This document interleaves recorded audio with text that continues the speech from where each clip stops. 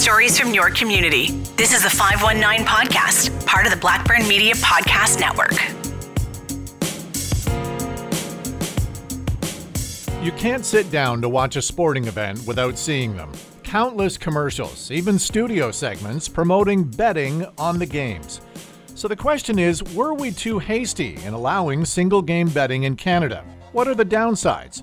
On this episode of the 519 Podcast, we explore the new reality of sports gambling in Canada and what it all means.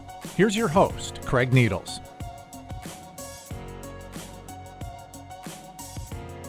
Single-game sports betting has been around for decades in various forms. Maybe it involved bets at a bar, or perhaps even using a bookie and the risk of having your leg broken if you couldn't pay up. Maybe more recently, online bets with websites based outside of North America.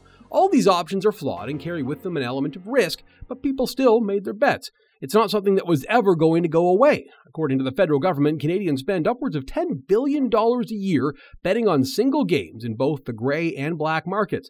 There's a lot of money going to criminal organizations because of that. So in 2013, Member of Parliament Brian Massey decided it would be better if the government made single-game sports betting legal so these bettors would be better protected and those offering the bets would be regulated. His first attempt at getting a private member's bill passed failed. He eventually tried again. The second attempt in 2016 also ended in failure. But in 2020, there was a major push from both members of Parliament and leaders from the top 5 sporting leagues in North America to legalize single-game betting in the country, with the objective of steering Canadians away from illegal offshore betting. In 2021, Parliament passed C-218, finally ending the ban on single-game sports betting. In 2022, Ontario became the first province to allow external sportsbook apps to do business inside of Canada. From there on after, it became very clear which apps those were. We see them on our TVs non-stop, our social media feeds, on billboards, sides of buses. We cannot escape these sportsbook ads. They attach celebrities, athletes, personalities, people we know to the product in order to gain our trust.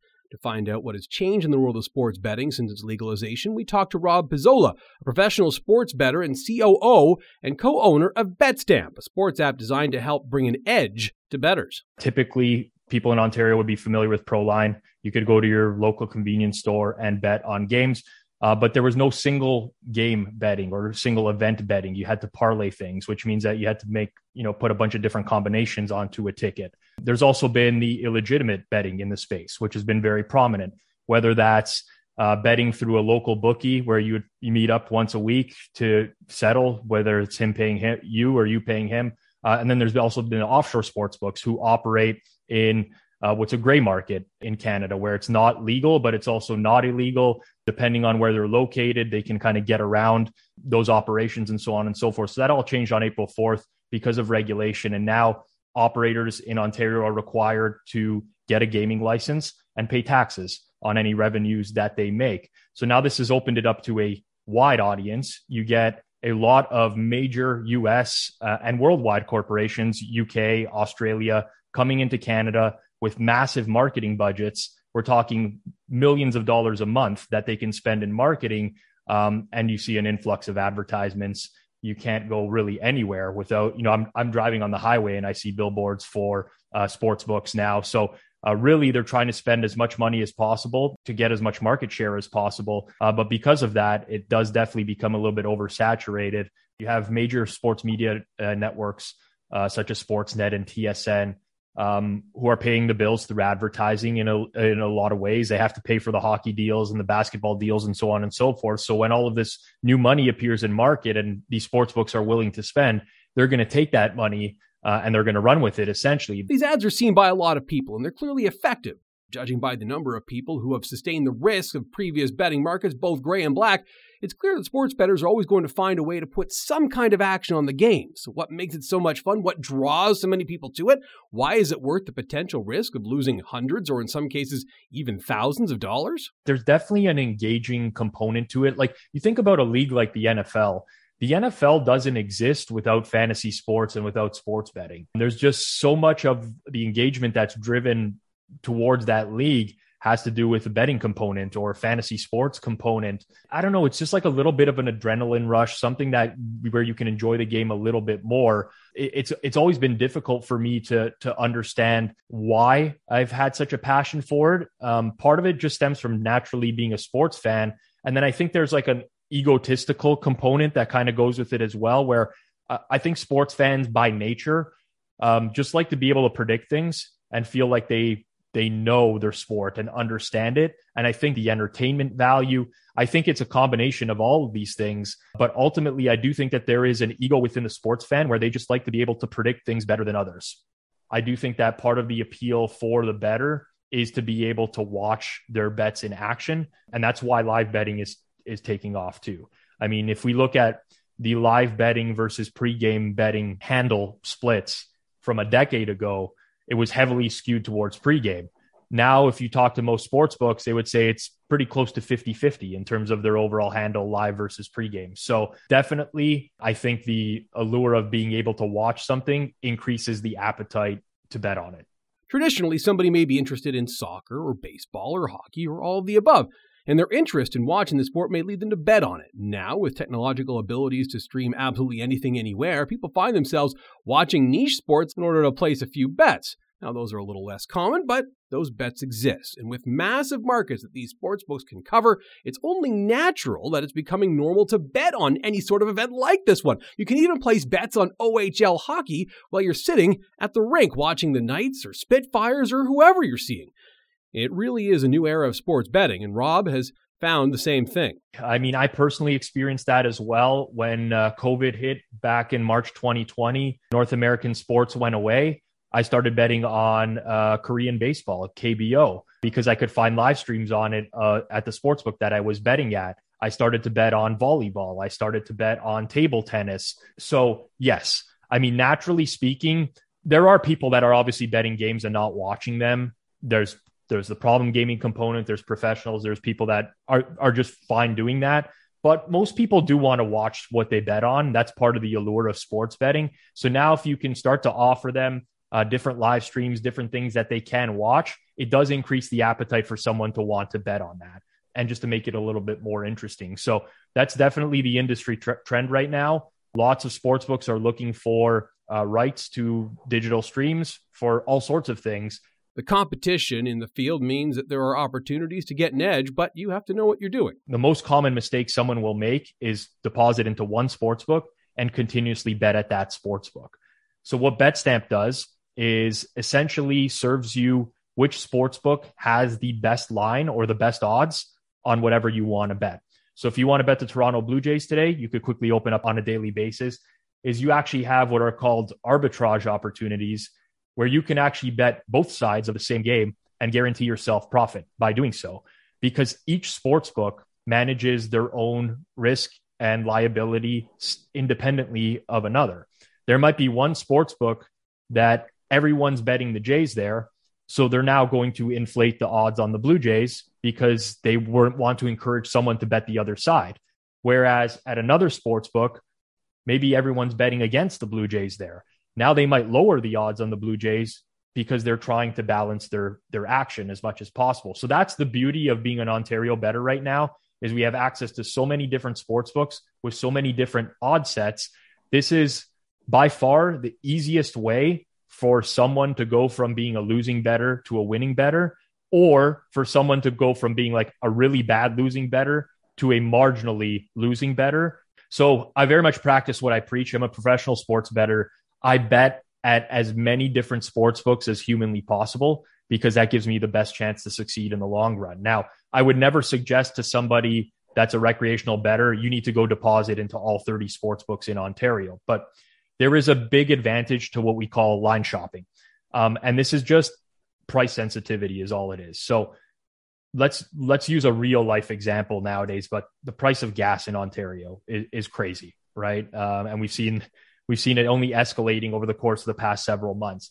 If you had 4 gas stations, one on each corner of an intersection, all 3 were charging you $2.20 a liter, and one of the gas stations was charging you $1.80, you would go to the one that charges you $1.80. You can study as many lines as you want, and it does bring you an edge, but this is what happens when a pro is using that edge. So what I want to do as a pro sports bettor is just accumulate good positions. Essentially what that means is if I bet a game at minus 110 and when that game starts, the line is minus 130, I've made a very good bet because the market has told me that my number is valuable. If I bet a game at minus 110 and it goes off at minus 110, I have not made a good bet.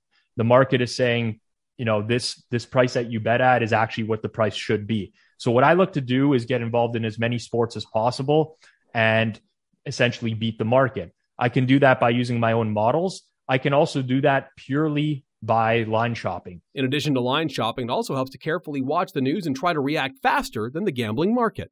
News related, anything that breaks like from a news perspective is your best chance to get an edge in sports. Now, for the most part, if you're betting like the NHL, let's say, and Austin Matthews is out for the Leafs, you probably have about 15 seconds to bet the Leafs before the entire market is going to move. But sometimes you'll have secondary markets, which you can bet on quicker. So, just an example, if Austin Matthews is out, everyone's going to rush to bet whoever the Leafs are playing, the opposite side. Everyone's going to rush to bet the under. But what I would say is if as a sports fan, you can't react to that immediately, well, who's going to get those minutes? John Tavares is going to go up to first line center. Every sportsbook's offering John Tavares shot props. So now you can find an over 2.5 John Tavares shots where nobody's really betting that. Everyone's rushing to bet the more obvious stuff. So just kind of like thinking outside the box in terms of what you can bet happens pretty regularly. If you get the right advice, get the right breaks, you line shop, maybe you can get some good odds and some potential big wins. I've definitely had several big wins. Most of those end up being on futures. Just an example, Tom Brady announces he's coming back out from retirement with the Bucs. Immediately, my first instinct, most people will take to social to react about Tom Brady coming back. My first instinct is to open up every single sports book, see who's offering Super Bowl futures and where I can find the Bucs at the best price. So I'm going into this year with Bucs 40-1 to win the Super Bowl. With Tom Brady as their quarterback, they're currently priced 8-1 now. I don't bet a ton of futures, but those would be obviously bets that last the duration of an entire season or so on and so forth. My biggest win ever was a golf winner. It would have been the Super Bowl, the day of the Super Bowl between the Eagles and Patriots, where Nick Foles beat the Patriots.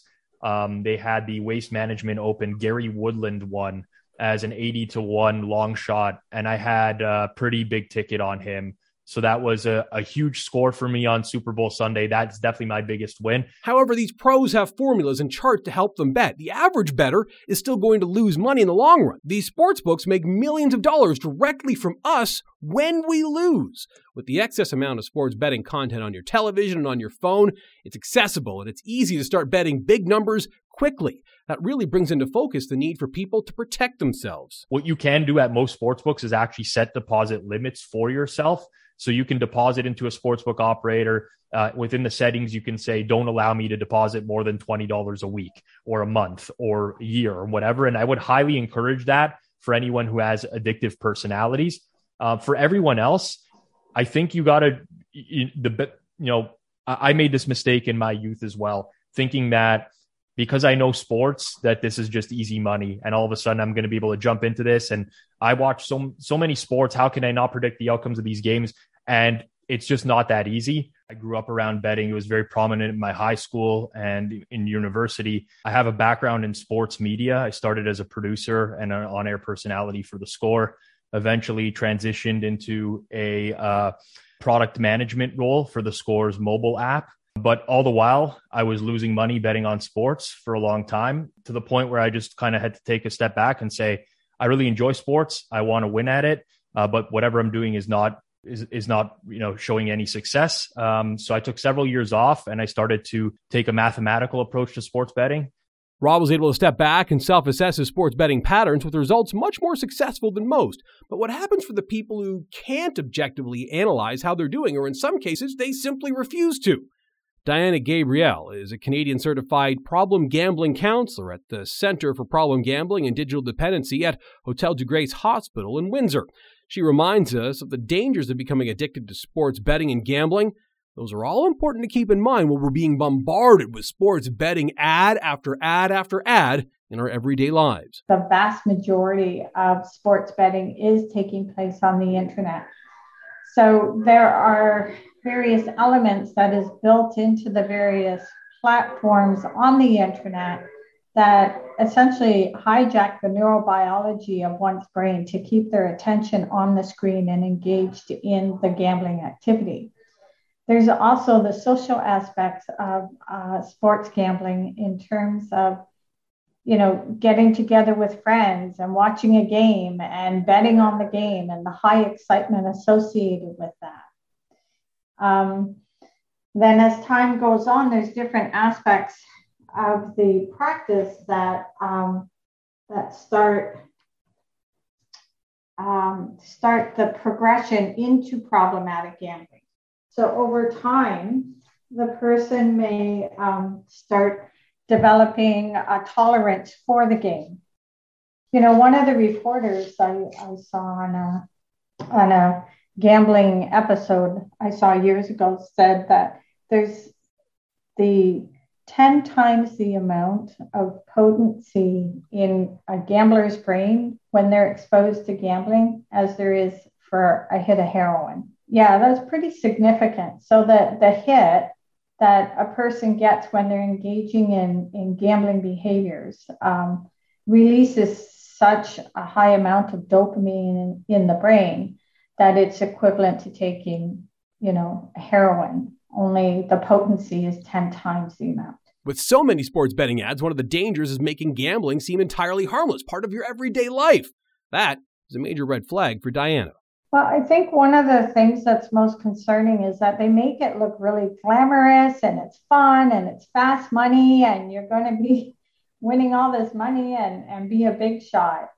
And, one of the things that disturbs me is, as I mentioned earlier, seeing Wayne Gretzky on the screen promoting gambling is disturbing because he's been an iconic Canadian hero for decades. And children and young people and older people alike look up to him as this pinnacle of, what a good, successful person looks like, right? And there he is on the screen promoting gambling. When you have an ad with a major celebrity attached to it, and the tagline is, "With every tap, a new legend is born," it certainly sounds like gambling's an incredible rush. But the downsides are clear, even if those commercials don't make it obvious. I find it distasteful personally. And a number of my clients have expressed their dismay and disappointment at seeing him on the screen promoting the gambling. When superheroes of our culture are promoting this kind of behavior, young people are not recognizing how dangerous it could potentially be for them, especially when the promotion is done in such a way where there's no education whatsoever to alert people to the potential dangers. There's no limit to who can see these ads. If you're watching a game, chances are you're going to see a lot of gambling commercials. This means you and everybody watching with you are going to be exposed to gambling advertisements while watching whatever your favorite sport happens to be. There's some aspects, too, of how the sports betting tends to be gamified. So just like there's video game dependency, there's certain elements within the platforms and the games themselves that hijack the brain, the reward system, for example, and all the lights and the status and the avatars. And, there's so many different features within a gaming app that can overtake a person's sensibilities, if you will. And these things are embedded in the gambling apps as well. And so kids will recognize all these different features. And especially if the kid's already gaming, and most kids do game to some extent, that makes it even more appealing for them because they recognize, oh, I can do this. And it's just like this game. And I have the skills already. And I'm going to be really lucky and I'm going to win. So, it encourages kids to engage in these adult activities without the education or the understanding about the ramifications of it. It's one thing to play a video game where you might have some microtransactions if there's any kind of money exchange at all, versus going into a gambling game where there's lots of money potentially that can be played. It's not always easy to see when things start getting out of control. If betting becomes a daily habit, when does it move from being a fun activity on a Friday night to an addiction? So, for example, they may start spending more and more money on the bets that they're placing, and they're spending more and more time doing research and watching games and engaged in the gambling activity.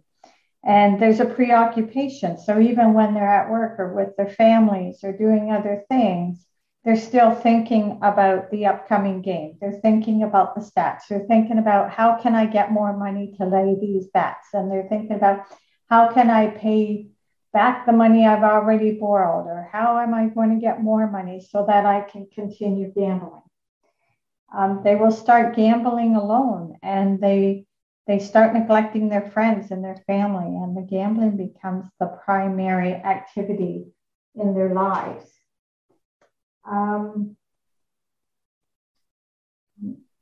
They'll start compromising their primary relationships, oftentimes because of the neglect with the family. Family members will start getting upset because people are not showing up at family events. They're not present. They're ignoring the family and not following through with commitments. Mm-hmm. Some other signs that the gambling is becoming, problematic for them is that when they do try and cut back or stop, they find themselves unable to do so, and they get restless and irritable. And then, some other dangerous signs is that when they do lose money, they'll try and go back the next day and win that money back. They'll start lying and concealing the extent of their gambling, which of course jeopardizes their significant relationships. And the gambling activity will supersede almost everything else in their lives. So it can jeopardize their job, their work, their education. And finally, if they're spending more and more money, they may rely on others to bail them out or to alleviate any desperate financial situations that may have been caused as a result of the gambling. For sports bettors who might be struggling, Rob has some advice. For the vast majority of people, they need to come into sports betting with the expectation that this is more so for entertainment than it is to win money. And if people approached it in that sense, they'd have a lot more fun with it. I tell people this all the time. I hear people, I always hear people say, sports betting is entertaining. Sports betting is fun. I strongly disagree. I think winning is entertaining and winning is fun. I don't think losing a bunch of bets in a row, losing rent money and stuff like that is very entertaining or fun for someone. And people need to realize that. I would strongly, strongly encourage people to line shop because it is the best way to stretch out your bankroll over time.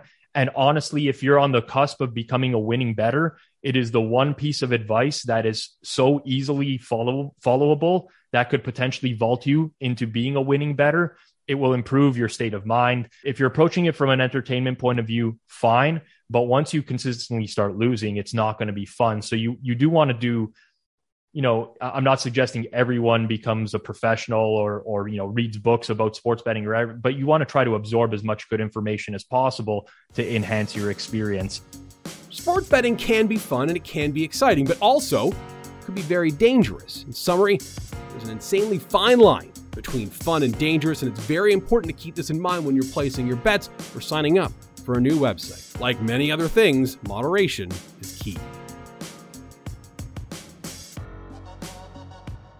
This episode of the 519 podcast was hosted by Craig Needles and was written by Patrick Magermans and Haley Chang.